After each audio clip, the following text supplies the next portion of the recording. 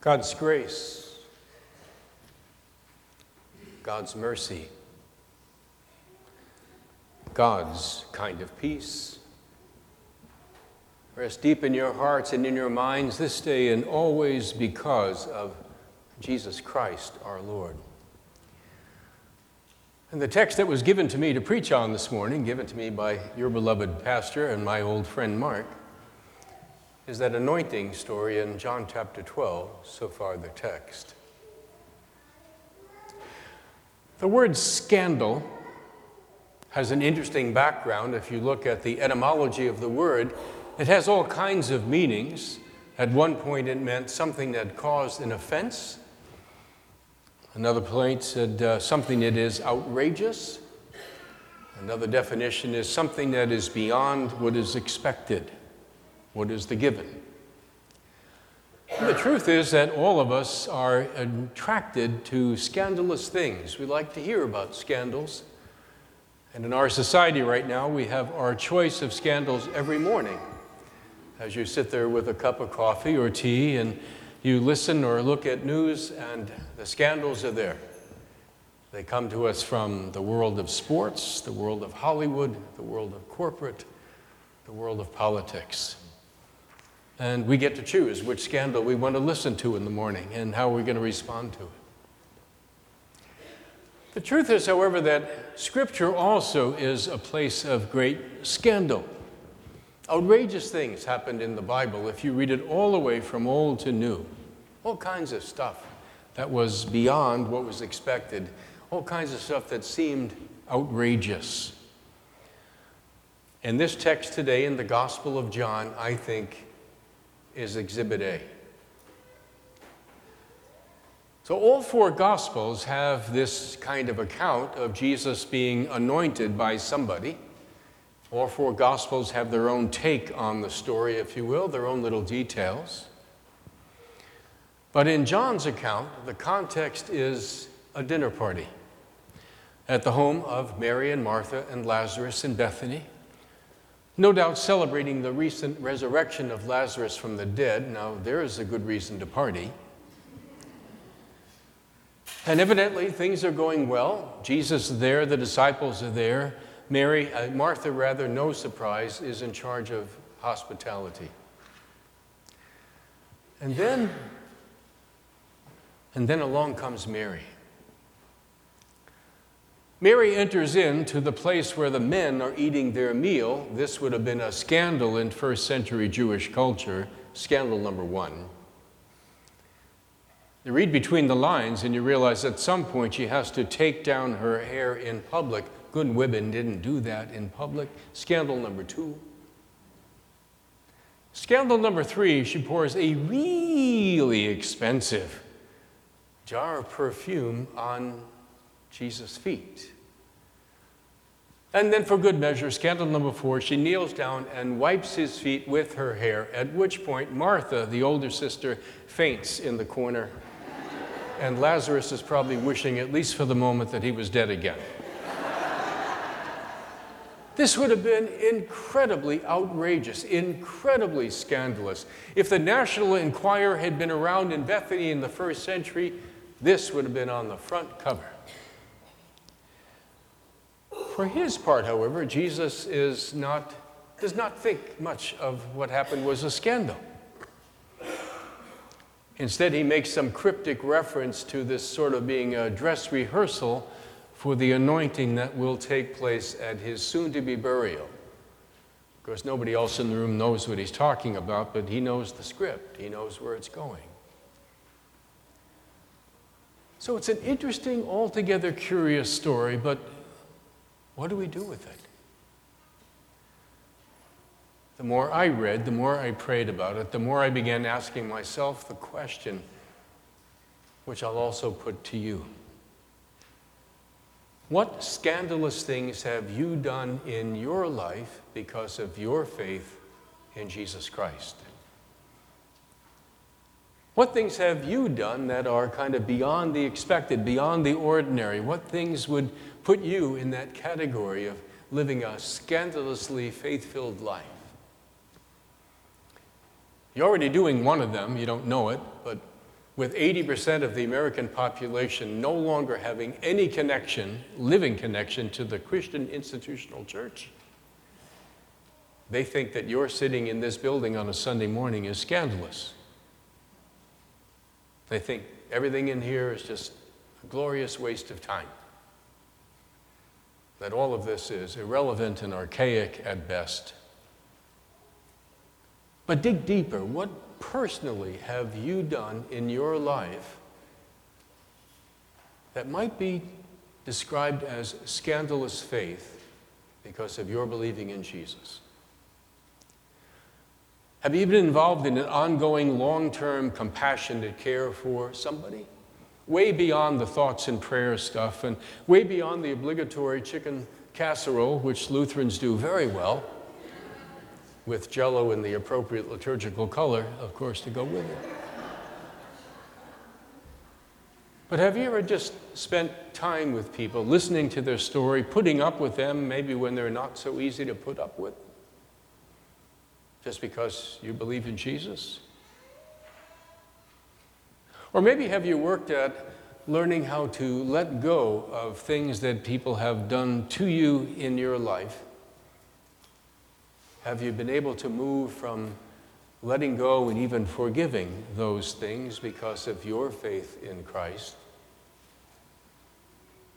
Or who have you talked to about your faith in Jesus outside of this building?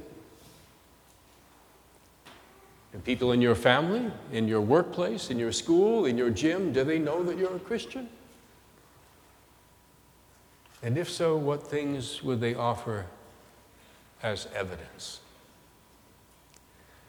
The truth is, Christianity calls us to such scandalous things. If you're looking for a safe and easy religion, Christianity is not it. The gospel is always pulling more out of us, always demanding more from us, always enticing us to give, to let go, not to hold on, and to let God be God in our life. And that all sounds very good, except we're Lutherans. You know, we're kind of a modest, self-effacing, gentle people. At least that's how I was raised. You know, Lutherans, we don't talk much about the faith. There aren't any Lutheran evangelists, you know, except, of course, for those from Ethiopia. Our wonderful brothers and sisters from Makene Jesus live a scandalous faith in the best sense of that word. They're not afraid to talk to anybody about Jesus, wherever, however, whenever. But for people like you and me, we've kind of never done this before, and given the kind of attitudes we hear and see in our society about people of faith, the headlines are never flattering, you know. Most of us, I think, would want to just simply say, well, I keep my faith quiet. You know, it's just between Jesus and me, because it's safer that way. Years ago, I was in Grand Central Station, New York City, and there was a guy standing on one of the benches in there preaching about the love of Jesus. He wasn't condemning anybody. He was just telling everybody, hey, Jesus really does love you. And I watched as people walked by him and laughed at him and shook their heads as though he were from another planet. So I think for the most part, you and I would be more tempted to be a little hesitant, a little quiet. You know, let others believe what they want to believe. It's just, you know, I believe in Jesus, and that's it. Whenever I'm tempted in that direction, then I think of people in my life who lived a scandalous faith. I think of people like Mrs. Watson and Mr. Horn, two of my early Sunday school teachers. As I look back, I realize now I was ADHD long before it was fashionable. And long before they made drugs for it. I was a terrible student. And to this day, I regret that I probably sent those two saints home every Sunday with a blazing headache and an improved prayer life. I cannot tell you what they taught me. But I do remember how they taught me. When they talked about Jesus, it was as if Jesus was right there in that moldy church basement with us in that classroom. When they talked about the love that Jesus has for people, they talked as if they knew what that love was. And they didn't care what anybody thought in the church or elsewhere. There was inside of them this incredibly, incredibly strong faith that just kept bubbling out. They couldn't stop themselves from sharing the love of God in Christ. As I thought about them, I thought, well, what would inspire them to do that? What would inspire Mary to do half the stuff she did in our text? Well, to understand that, you have to go back to the nature of the gospel itself. Think of it this way. God watching what we have done to this beautiful planet, what we do to ourselves, what we do to each other, God would have every right to flick this little blue marble into the darkest, deepest corner of space and consider it a failed experiment. The gospel declares he did no such thing. Instead, and Paul uses the word, the Greek word, skandalon, scandal, as a word for the gospel. Instead, God chose to come among us, sneaking down the back stairs at Bethlehem when nobody was looking. He lived among us as one of us, for us, and even died here so that we might never again misunderstand God's intentions and God's desperate desire to love us in spite of ourselves. And when you really understand the scandalous, outrageous nature of the gospel that declares a love that is so rich, so deep, so eternal, so strongly operating for us that nothing and nobody can ever shut God's heart to us again. When you really understand what this stuff is about, when it sneaks beyond the holy words of Sunday morning and gets right in here, where you really live, then like Mrs. Watson or Mr. Horn or Mary or people like that in your life, then you find yourself just living by faith. And not in any dramatic, extraordinary, beat 'em on the head with the Bible kind of way, just in the everyday, ordinary of how you go at life. Your words and actions, in how you treat yourself, in how you treat others, in how you deal with what life throws at you. You learn to live by grace, which is a scandalous thought. You learn to live as if you do have a Savior, which is a scandalous thought.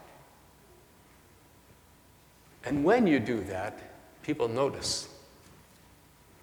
Because all that 80% out there, they want what you have in here. They really do. They're all looking for answers to the same questions. Where did I come from? Why am I here? Where am I going? The gospel has answers for all of those things in a gracious and powerful way. And you know, long before the church was an institution, long before buildings and stained glass and inspiring music and all the rest, as wonderful as these things are, at the heart, Christianity began as a movement. One person sharing or showing the love of God in Christ to another person. That's how the kingdom of God has been built for the last 20 centuries, and I don't read anywhere in Scripture where God intends to change the game plan anytime soon. If people are going to be drawn to Christ because of you, because of your scandalous faith, doing things beyond what's expected, doing things beyond the ordinary, living out, incarnating the love that we say we believe with our mouths. So what began as kind of a speed bump on the way to the cross here, this little anointing story, now becomes maybe something that makes us wonder and makes us think. First of all, of how incredibly scandalous the gospel itself is, and how God loves you in spite of who you are. God knows you cold. God knows me cold. God says, I know everything you've said, done, thought. I love you anyway. That's it. And then, hopefully, it begins to make you wonder how you might live your faith more scandalously in the world, so that others might be drawn to the cross and to the joy that you know. Let it be so in your life and in mine. Let the people of God say, Amen.